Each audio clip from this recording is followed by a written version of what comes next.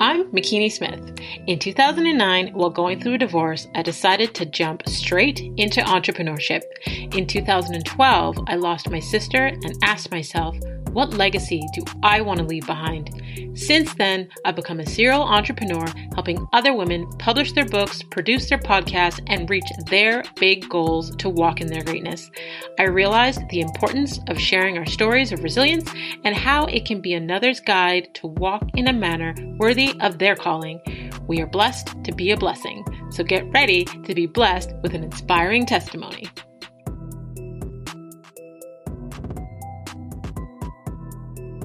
Hey, Legacy Leavers, thank you for joining us in the Walk in My Stilettos podcast, the top 1.5 most popular show in the world, where we have conversations with amazing women that are letting us step into their shoes. I help women to own their voice so they can create impact, prosperity, and legacy. I get inspired when I see another woman succeeding, but what interests me more is her backstory and her mindset on how she got there. So today's guest is about to bless us with her testimony, and since you're already here, you may as well subscribe. Today we have Harprit Gill. She is a financial advisor and educator, community leader, and entrepreneur. She has taken her passion for community work and entrepreneurship and combined it with her love for educating people on financial literacy and providing financial solutions. As an individual who grew up in a marginalized community, she noticed the lack of literacy and the barriers to access sound financial resources and advisors. So she decided to take the problem into her own hands and bridge the gap to ensure Canadians have a trusted individual who is relatable and takes a bottom-up approach to financial planning. She's on a mission to change the lives of everyday individuals and families, and her goal is to revolutionize communities by teaching people how to build and sustain wealth through a holistic, community-based approach. Please welcome to the show, Harprit Gill. Thank you, McKinney. I really appreciate you having me. I feel so honored. Thank you. I'm excited for today. Thank you. I am beyond honored that you agreed to come on and share your story with us. I've been following everything that you've been doing online and watching your journey and the impact that you're making. And it's always an honor when women like yourself agree to come on and share their stories. And it's amazing that you have this beautiful platform for women like myself to be able to share our stories in the first place. So thank you for that. You're welcome. You're welcome. All of our stories are relatable and all of our stories matter. So ain't that the truth? Absolutely. Absolutely. So before we get to where you are presently, as an icebreaker question, I love to ask, what did you want to be when you were a little girl? Because I feel like children have these vivid imaginations before society starts to shape who we are and what we believe is possible. So share with us, what did you want to be as a little girl? That's honestly a really good question. And I don't remember up until like maybe grade 4, grade 5, I really didn't have any aspirations to be anything of any sort, to be quite honest. Both of my parents, like neither one of them ever went to school or anything like that. So they're both illiterate. We never got put into a box of saying, you know what, you need to go to school for this or that. They just knew that, you know, we weren't educated and it's important to get education and it's important to learn how to read and things like that. And I would say around like grade 4, I really, not that I can sing or anything, but I really thought that I wanted to be a singer. Because, you know, you get introduced to all these amazing girl groups like, you know, Spice Girls and Destiny's Child. And I used to always, like, with my friends at school during recess, we used to do like little mini concerts, not even in front of a group of people, but just like we would pretend like we were either Beyonce or one of the Spice Girls or whatever, singing and performing. But I would say when I got into middle school, I started to have an aspiration to play or be involved in basketball because that's what I was doing heavily at that time. And then by the time I was like 15, 16, I had a really bad knee injury. I dislocated my kneecap and tore my ACL. And things just got worse and worse. And, you know, the dream of doing anything with basketball went down the drain. And I wasn't really good at anything else. So I didn't know what I wanted to be quite honest. Okay. So tell us how you got into financial literacy. What was your journey like? Share that story with us. Yeah, it's financial planning. This is not a space that I would have ever thought in a million years that I would have been in, because math skills are not the greatest. And I was so scared to do anything with numbers. I remember by the time I got into the ending of high school, I was like, you know what, maybe I want to get into fitness training and nutrition and wellness and things like that. But when I took a look at the type of courses you will have to take, which was heavy in math and science, I was like, that is not my forte. So I'm not going to do that. So I definitely didn't think that I would be here, but my background's actually in social work. That's what I did for 17 years before I came into the financial services industry. And my journey really started because I wanted to learn more about money myself, and particularly mortgages, because I was like, you know what? One of my goals is to be a homeowner one day. I know what a mortgage is, but I don't understand how a mortgage works and what you got to do to actually get one. So I decided to actually make an appointment with an advisor with my bank that I've been banking with since I was probably 15. And I was so excited, thinking I'm going to go and get some information. And the lady asked me to put my bank card into the machine. And she looked at my account and she's like, well, you know what? You can come back when you have about $60,000 in your bank account and we'll talk to you then. Wow. Yeah. And I was just like, what do you mean? I just want to ask a few questions so that way when I am ready for a mortgage, which I'm most likely going to be coming to you guys for, then at least I'm prepared. And she's like, no, honey, just come back when you have about 60,000 and we'll talk then. Now, I'm not saying every banker or advisor that you meet is going to be like that, but that was my first encounter ever trying to reach out for, just outside of your day-to-day banking services.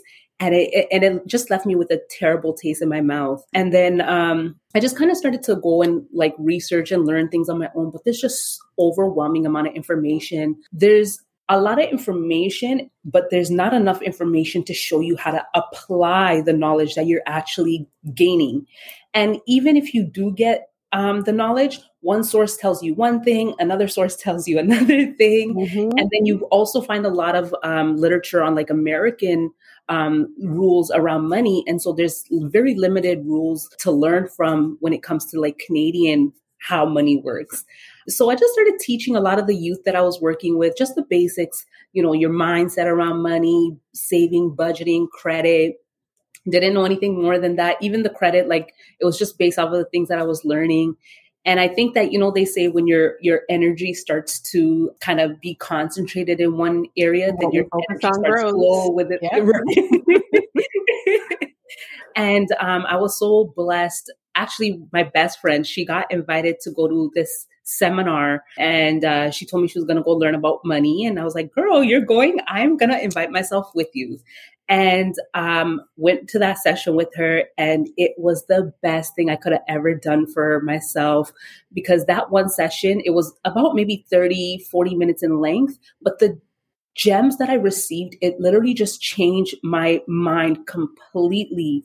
And I was like, I didn't know what I didn't know until I got to that meeting. And I was like, okay, I need this lady in my life. She needs to help me get my stuff in order. So I hired her as my advisor. And maybe into my like second appointment in, I was so fascinated, and things just started to click. Like it was like an aha moment for me, the second appointment. Because I really started to become fascinated to the point where I was like, oh, I can kind of see myself doing this too. I went into social work thinking, I can help to create systemic change. But you realize, after 17 years, the system is not designed to help people thrive. Absolutely not. And especially like in social work, you'll notice that a lot of, and I think this is in almost every industry, a lot of the frontline workers are people of color. And then the higher up you go into rankings, more managerial positions, ED and things like that, the fewer people look like us. There's no real representation. So these people have never experienced the struggles of the clients that we're serving. We're as like the bottom people telling, this is what we got to do, but they're just not hearing us. And it's a whole mess. And even though when I got into positions of management, I just never fit the status quo, because I was always vocal about injustices and they just never liked me for that. Yeah. They liked me because of my work ethic, but they didn't like the fact that I would speak up.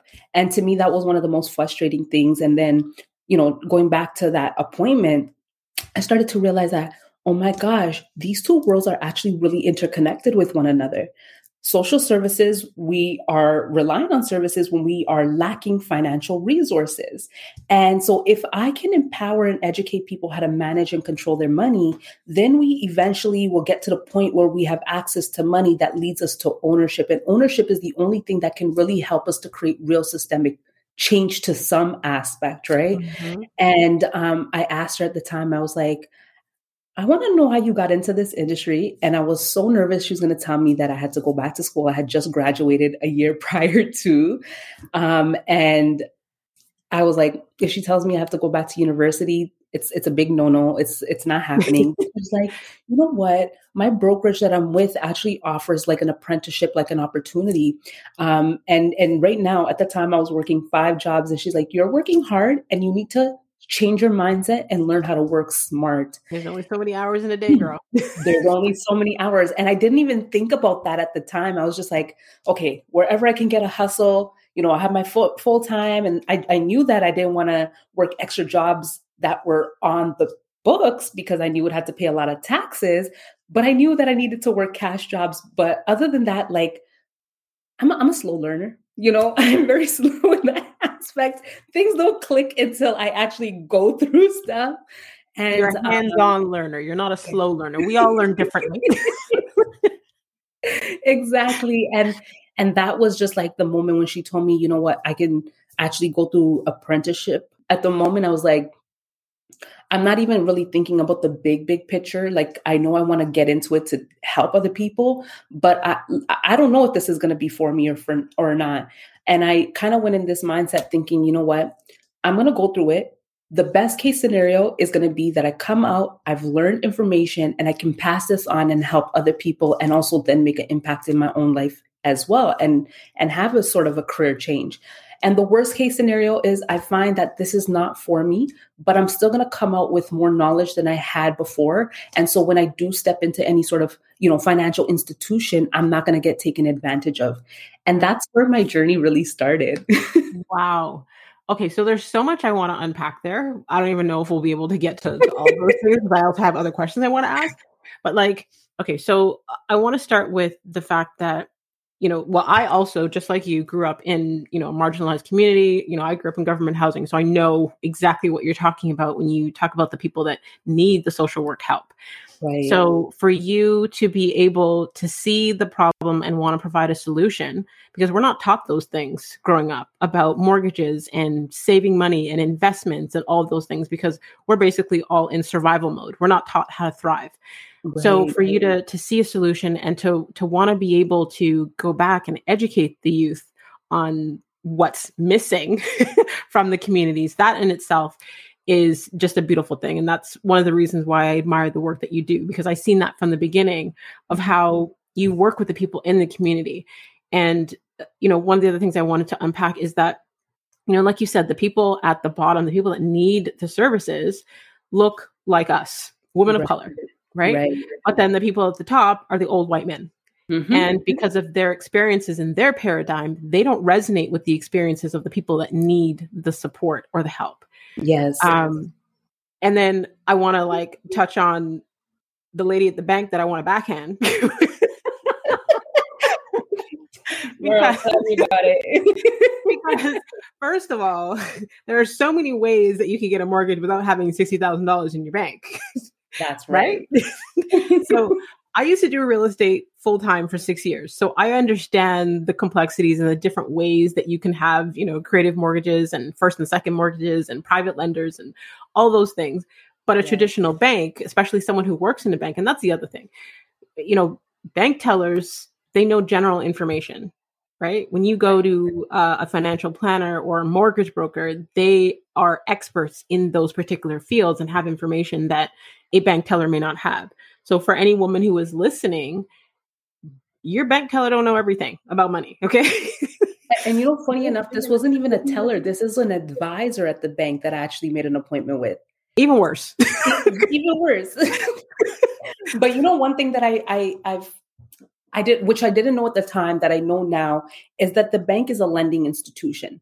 They don't have time to educate. And even though, to me, I'm just like, if I was an advisor within a bank, I'm going to at least give that person some information, because I could be the person that opens the door that can, in the next couple of years, they could be your biggest client, right? Yes. Because I could now be that person's client if she had actually told me the information. But you know what? It's a blessing in disguise, because maybe if she didn't reject me, it wouldn't force me to go and learn on my own and all this other stuff. But the bank really just boils down to being a lending institution, and they make profits off of our debt. And so it doesn't, really benefit them to really educate us about things like the rule of 72 or compound interest or any of these, financial concepts, because they're not necessarily for us, Right. So now that I look back and I'm like, okay, that's exactly why it is. And I'm not saying that every advisor at a bank, like I said, is going to be like that. I'm sure there's some amazing ones out there, but that was just my first experience. And I've heard so many people, not necessarily the exact same story, but similar situations, not being able to get that information from their advisor at their bank. But I love how your perspective on the situation, where you took that rejection and said, you know what, I'm going to go educate myself.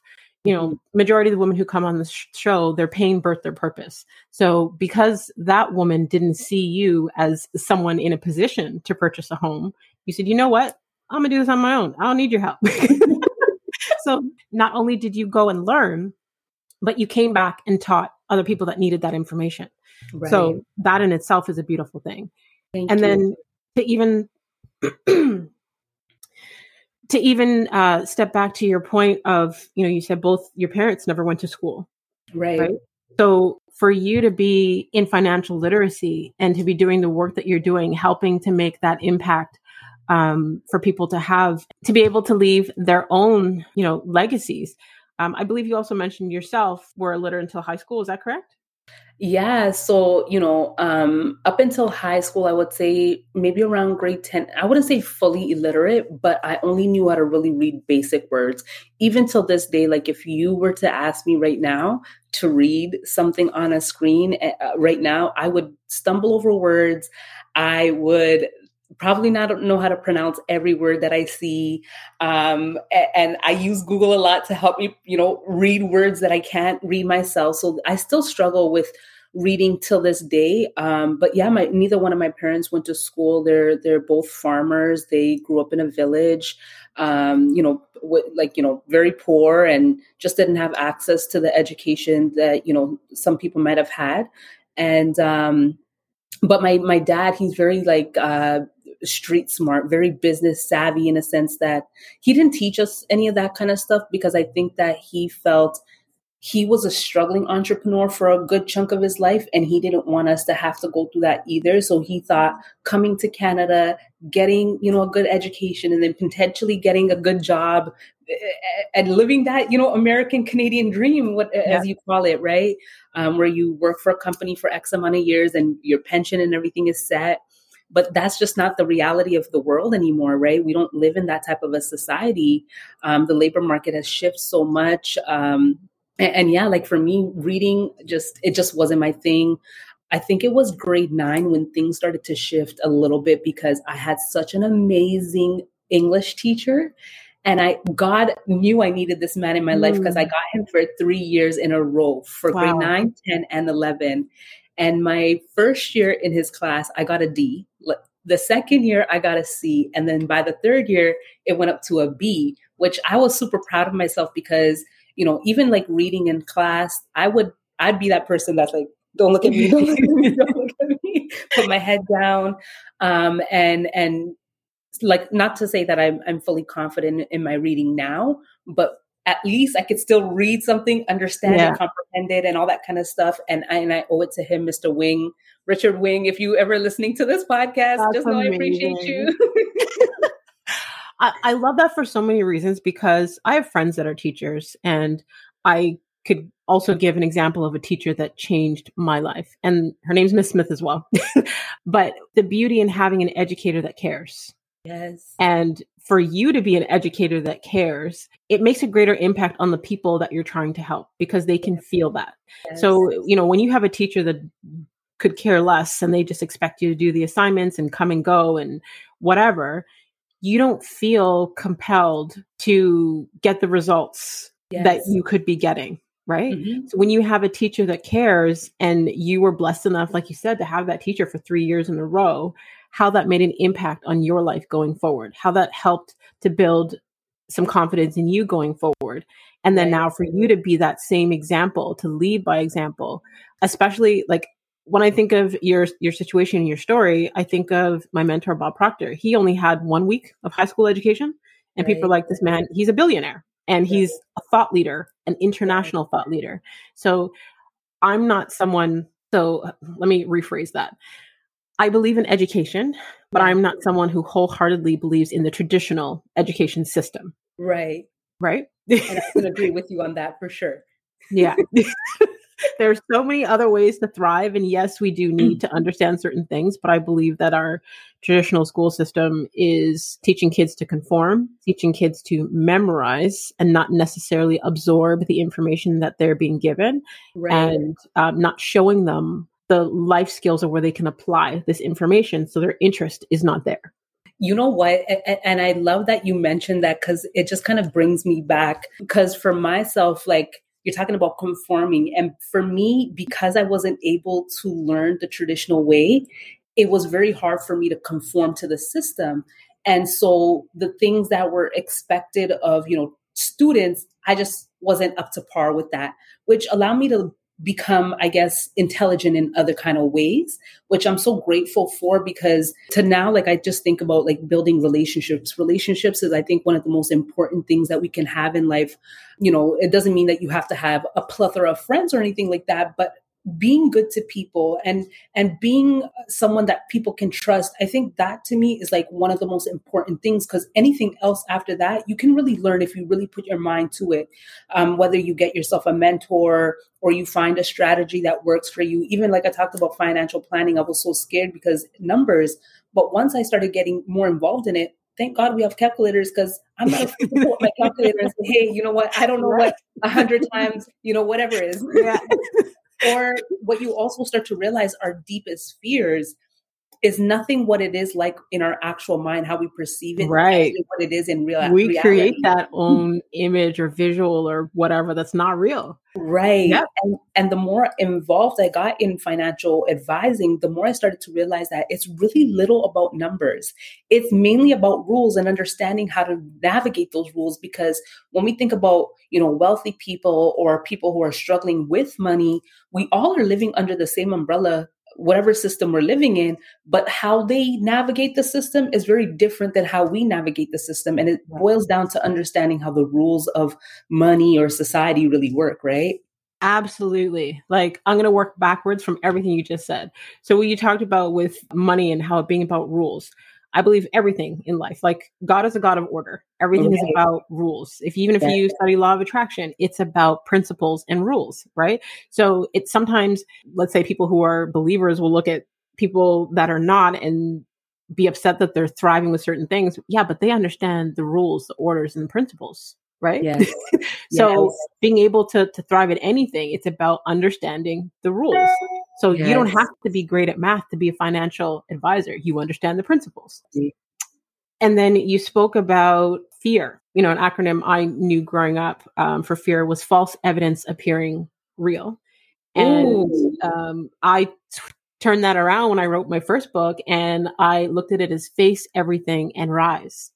Ooh, I love that.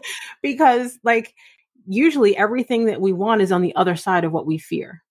And once we're able to push through that terror barrier, that wall of fear, that's where the rewards are. That's where, whether it be, being rewarded in tangible things, whether it be being rewarded in gratification, whether it be, being rewarded in what you're able to do for other people or how you're able to feel, it's on the other side of what you feared, because we've created this false image in our mind of what something is going to be like.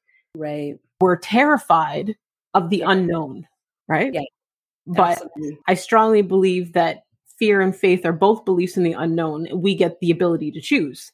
So Yes. if there's a situation that I'm afraid of, it's trying my best to back it with my faith so that I can push through that fear and Yeah. reap the benefits of what's on the other side of that. Right. Absolutely. Absolutely.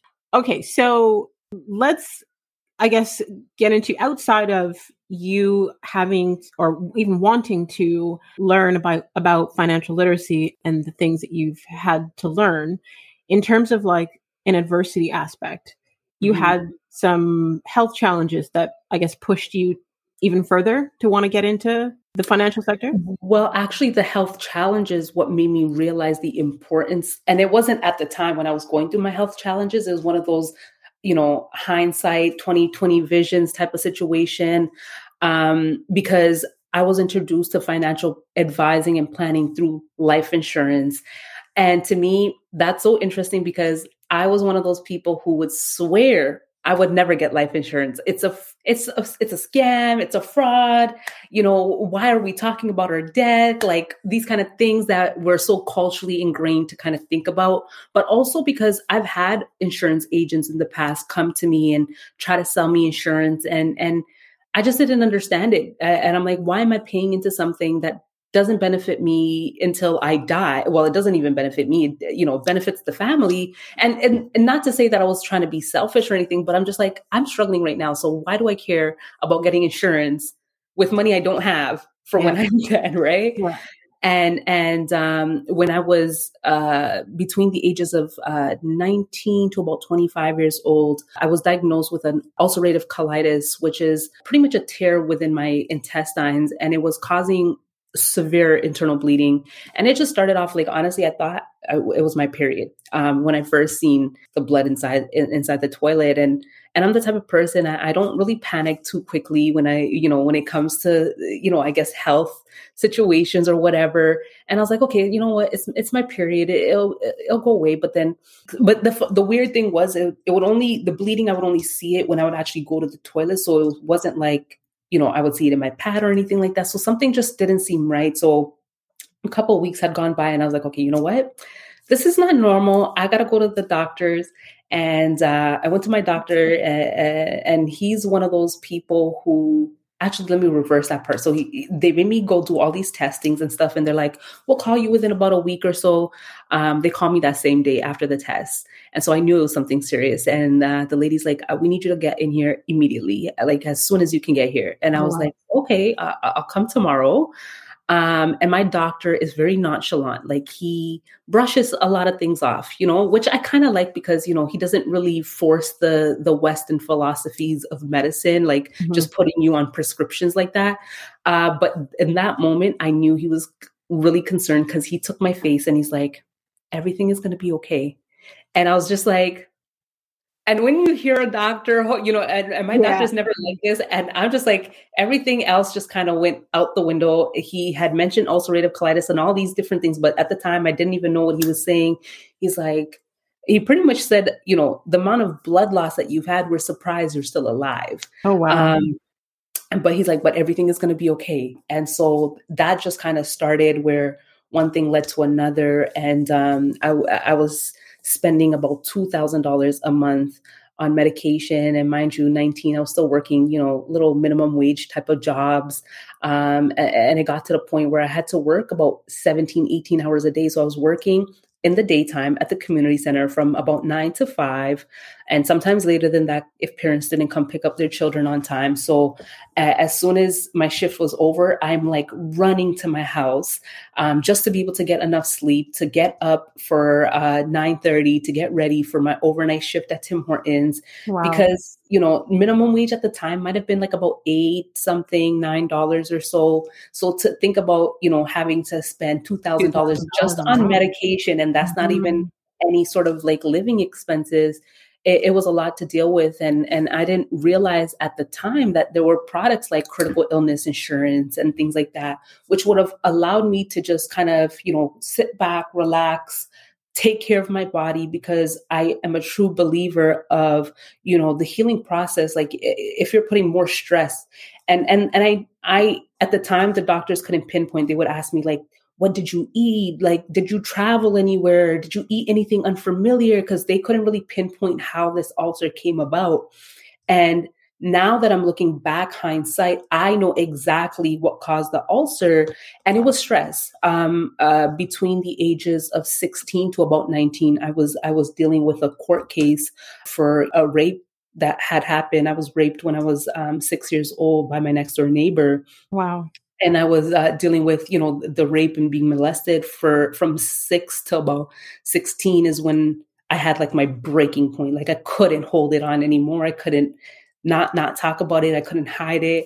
And funny enough, I took this class called PPC, Peer Mediation Counseling or something like that.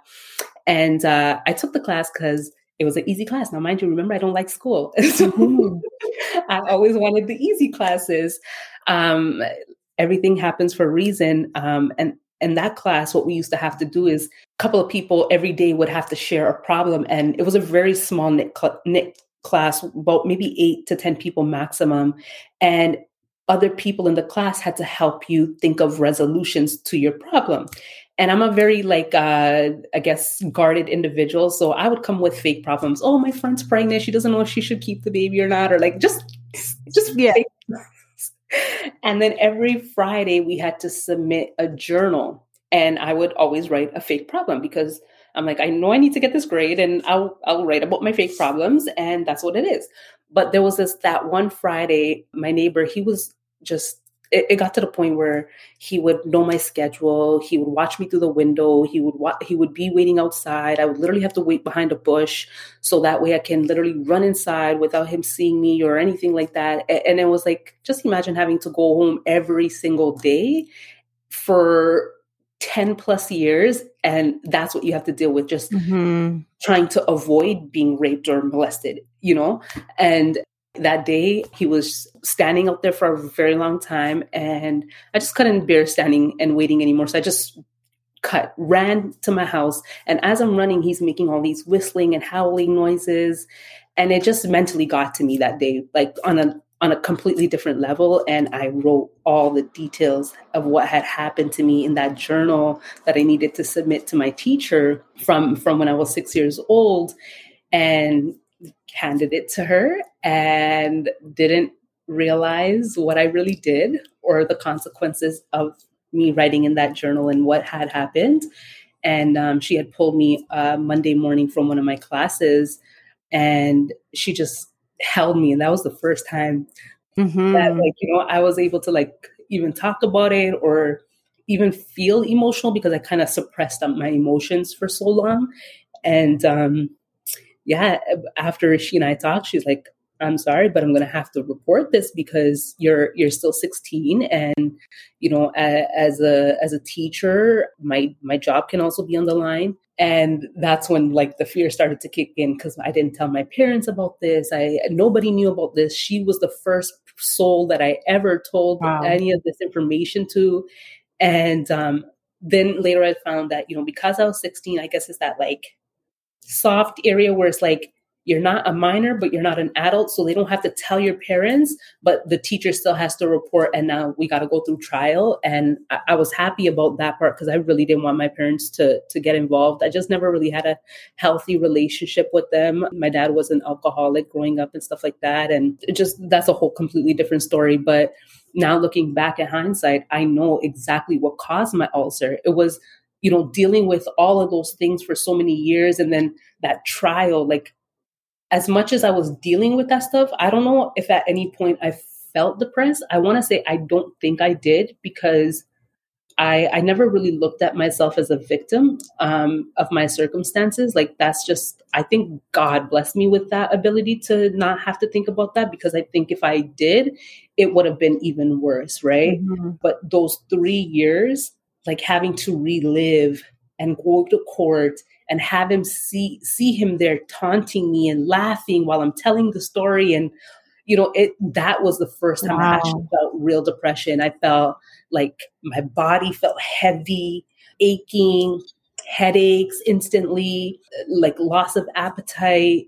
I just wasn't feeling like myself. And I'm a very, I love to laugh. I'm anything can make me laugh, but like during that time, like anytime I was dealing with the court stuff, it brought a different emotion. And I think at the end, when everything was through with the trial and stuff like that, I think my body just unleashed itself with the ulcer and then created the bleeding and stuff like that. And some people will say, you know what, well, there's no evidence. You don't know that for sure. I know my body now, and I know exactly what I went through. And the fact that it happened like literally right after everything was done with the trial case and everything like that, I don't think it's a coincidence at all that that's what had happened. And, now being in financial services, I think a lot of times when we think about financial planning, we think about saving, budgeting, and investing, which is great.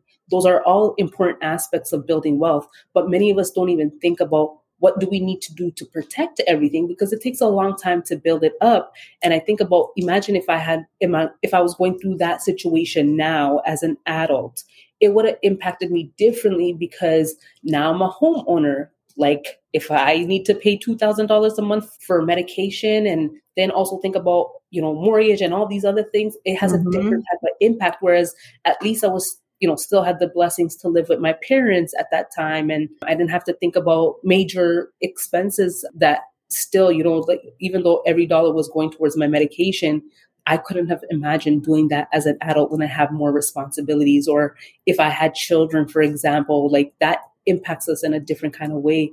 And I think the lack of education just makes people run away from these type of conversations and these type of products. And that's why I don't really talk about this story a lot, just because I don't know. I don't ever want people to feel sorry for me, but I think it is something that I probably should be a little bit more open with, because then it just helps people understand where this passion is coming from on a deeper level. I have goosebumps right now. Wow. First of all, thank you for sharing your story with me. Thank you for being so vulnerable with us. And I'm truly deeply sorry that you had to even experience that for such a long period of time. But like you said, your story and your truth, you're not playing the victim. So it's not like, you're using that as an excuse of why you can't do things. Right. Your story is your truth. That is what happened to you. But you sharing that, like you said, it does speak to your passion behind what you do.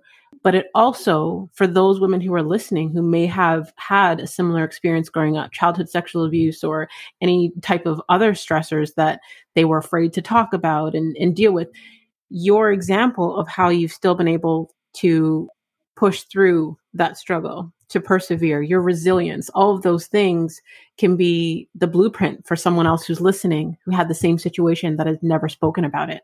Right. I know other women that have been sexually abused as a child and still haven't told their family members, and we're in our 40s, because they feel a level of shame behind it, and they're holding on to that shame.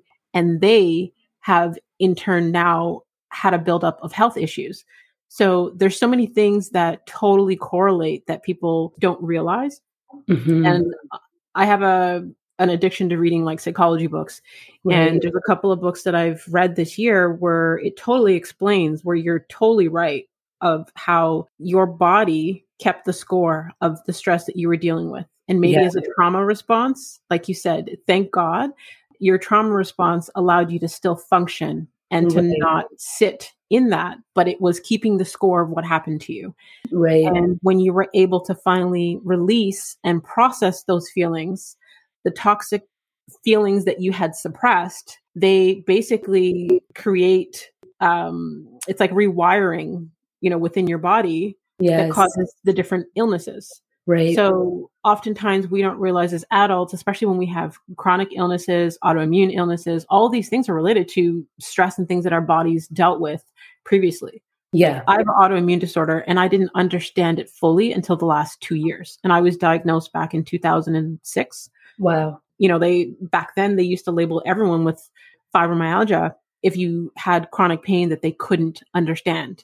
Right. But now that I've studied psychology and how the brain works and how our bodies, because we're all energy, and when we have that energy that is not in harmony, how that causes a vibration within our body. And instead of using the word disease, it's a body that's in dis-ease. Yes. Yes. So understanding it now, like you sharing your story, there are so many women that are listening that may have had similar experiences or presently have a health condition or something that they can't explain. And now you're going to give them that aha moment. Right. So thank you for your transparency. Well, thank you for even having this platform, because, like when you reached out to me, I was like, I know what your podcast platform is all about, and I don't want it. This is the first time I'm actually on a public, platform sharing my story, and I know it's you encouraged me, so thank you for that. Thank you. Thank you. That means a lot to me. And this usually happens like after we're done recording. A woman will always say, that's my first time sharing that publicly. And that makes me emotional because that says a lot. You guys feel like this is a safe space. Right. So for you guys telling your story and for the women listening, this is a safe space. Yeah. Yes, absolutely. Thank you. So, I mean, you've got so many superpowers from what I'm hearing, but I would love to know what you feel your superpower is. I would say my ability to connect with people. That's one thing that I think even in this last, 3-4 years, starting my business, I think I had an idea of it before, because even when I started working in this industry, like in not financial services, but like doing social work stuff from when I was 15 years old. And so I knew even then, like there was something different, because the same kids that wouldn't listen to one staff, when it came to me, like they had a certain kind of respect for me. And I think it's, just like you mentioned, how you make people feel comfortable to share on your platform. I think that's how people feel with me as well. They feel comfortable to, like, I'm a financial advisor, but I feel like a counselor, because I'm not just talking about money and then saying, okay, you know what, I don't care about what anything else is happening in your life. I just want to know about the money details. No, it's about everything else that's, leading you up until this point, that maybe not creating the most healthy patterns or habits, or the way that you're spending. It's because of other reasons, right? And I think that, to me, I would say is like one of my superpowers is the ability to allow people to feel comfortable when they're around me, and not feel like they're being judged. Yeah. Yeah, I truly agree. You telling your journey, like even with social media, you talk about marginalized communities. You talk about how, the youth is uneducated about certain things. Your passion in what you do shines through. And you spoke earlier about believing in the power of relationships. And that was the point I meant to get to that I couldn't remember at the time. I knew it would come back. But, you talk about relationships. And I think what people see in you is that you legit care. Yeah. Right. There may be other counselors when you were in social work that probably got into social work for other reasons or no longer had their passion in it. But people can resonate with you because they can feel that energy. They can feel that you actually care. Yes. And then even, with the financial stuff, like you said, you feel like it's more about the relationships and counseling because you care. If you didn't care, it would just be about the transaction. Like when I was in real estate, that was one of the things I always said to my clients. It's not about the transaction. It's about the relationship. Right. So you actually care. It's not just about the dollars and cents for you. You care about the background of the story of the person and their future and their present. You actually give a shit. Yes. And sometimes no, I don't want to say that. I was going to say sometimes too much, but I'd rather too much than too little. Exactly. Yeah. Exactly. I feel like you're an empath. And because empaths have the ability, because we're such nurturers and we feel so much, sometimes we feel like we're doing too much because there may be people that either don't value it or don't seem appreciative. And maybe people who are complete takers and not reciprocating. But that doesn't mean that you should change who you are. It's just about who you allow into your inner space to give that energy to. Exactly, exactly. And that's, one thing that I heard so many times last year that resonates with me is you don't attract who you are. You don't attract who you want, you attract who you are.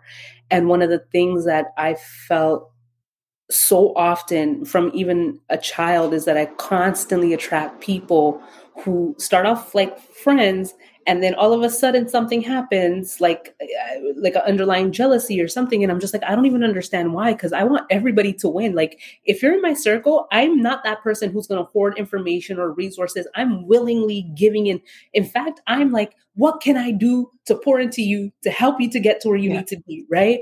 And then I'm just like, why am I constantly attracting this type of person? And one thing that I heard over and over is not, you don't attract who you want, you attract who you are. And so I had to look inwards even more, although I'm a reflective person. I'm like, what is it within me that, am I missing something that I'm trying to fill this void?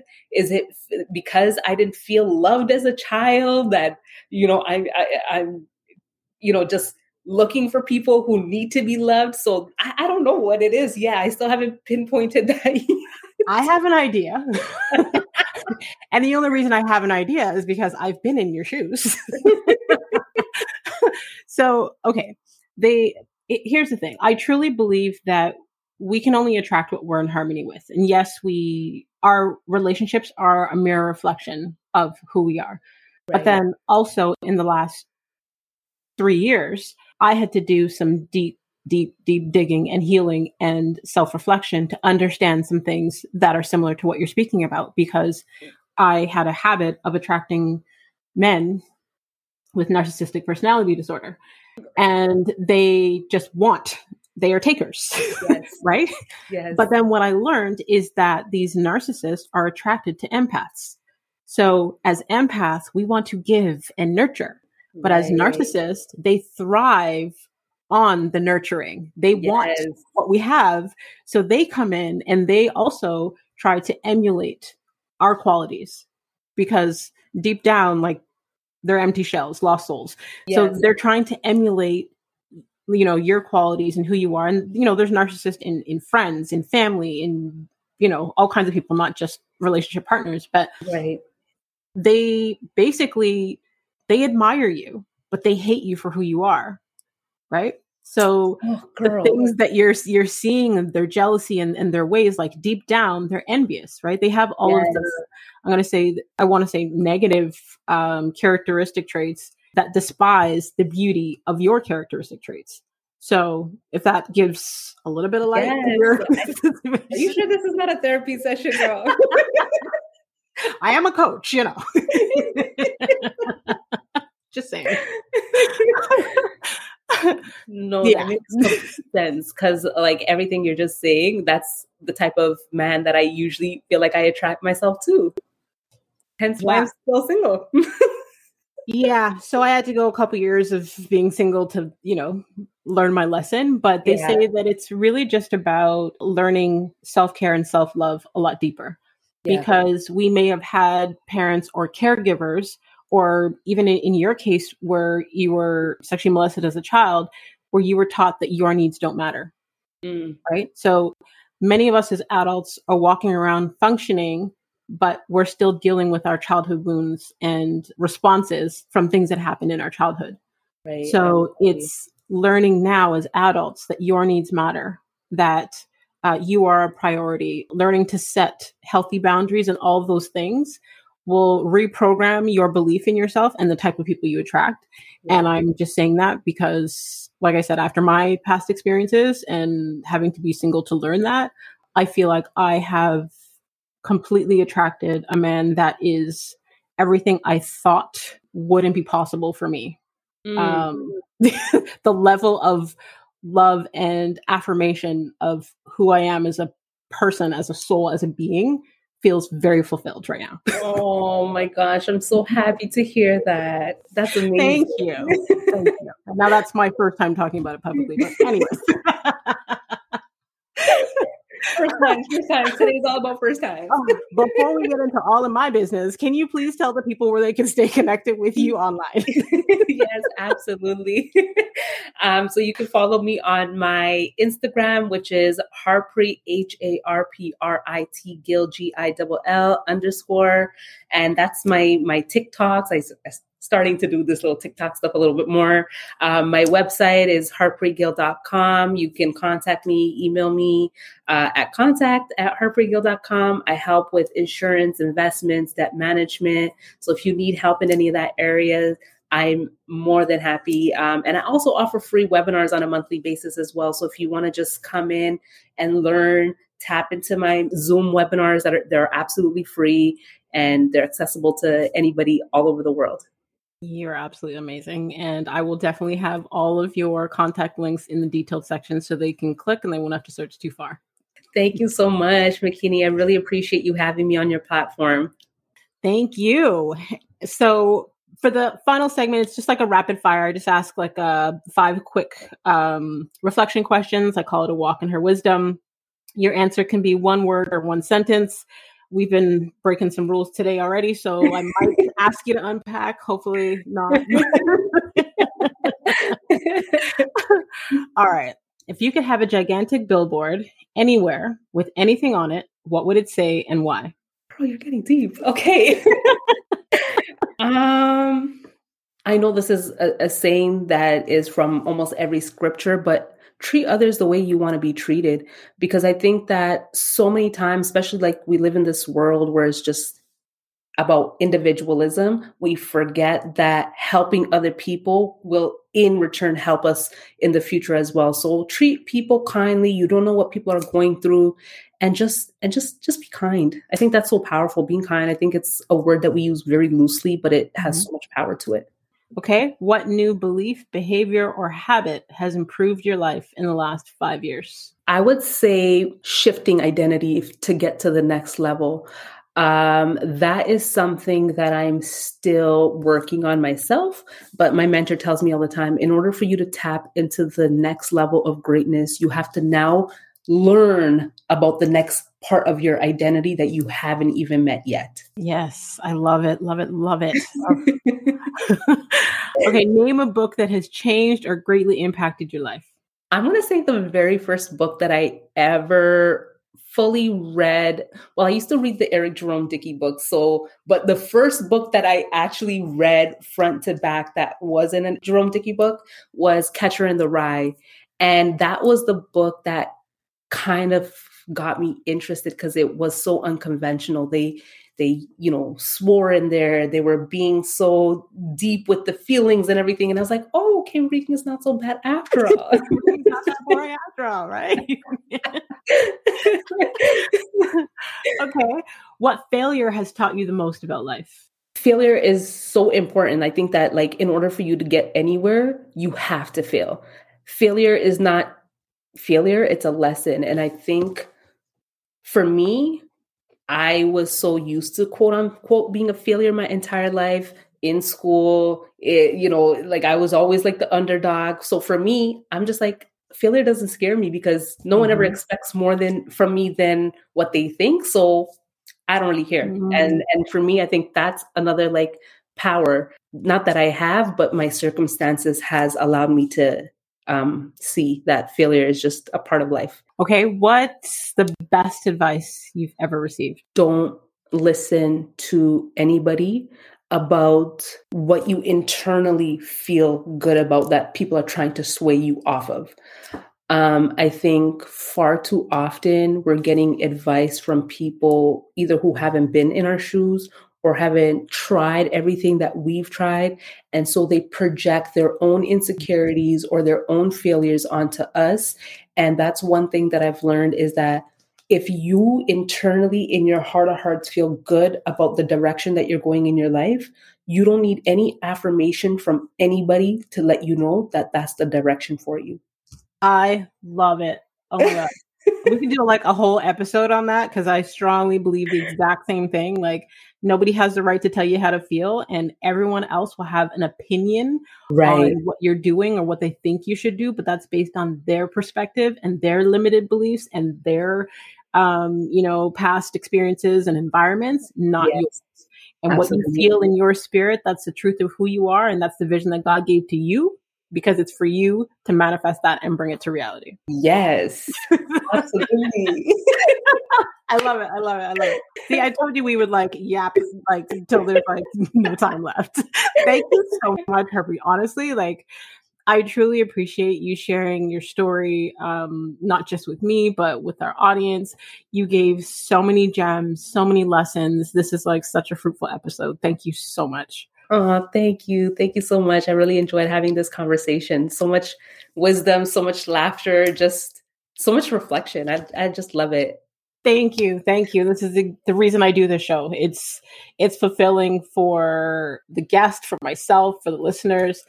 And it's just been a blessing. And I want everyone who is listening to go and make sure that you follow Harpreet, like screenshot this week's episode. Let us know what resonated with you. Make sure that you tag her. You can tag her at Harprit Gill _. You can tag myself at The Real McKinney Smith and continue to walk in greatness in your stilettos in a manner worthy of your calling.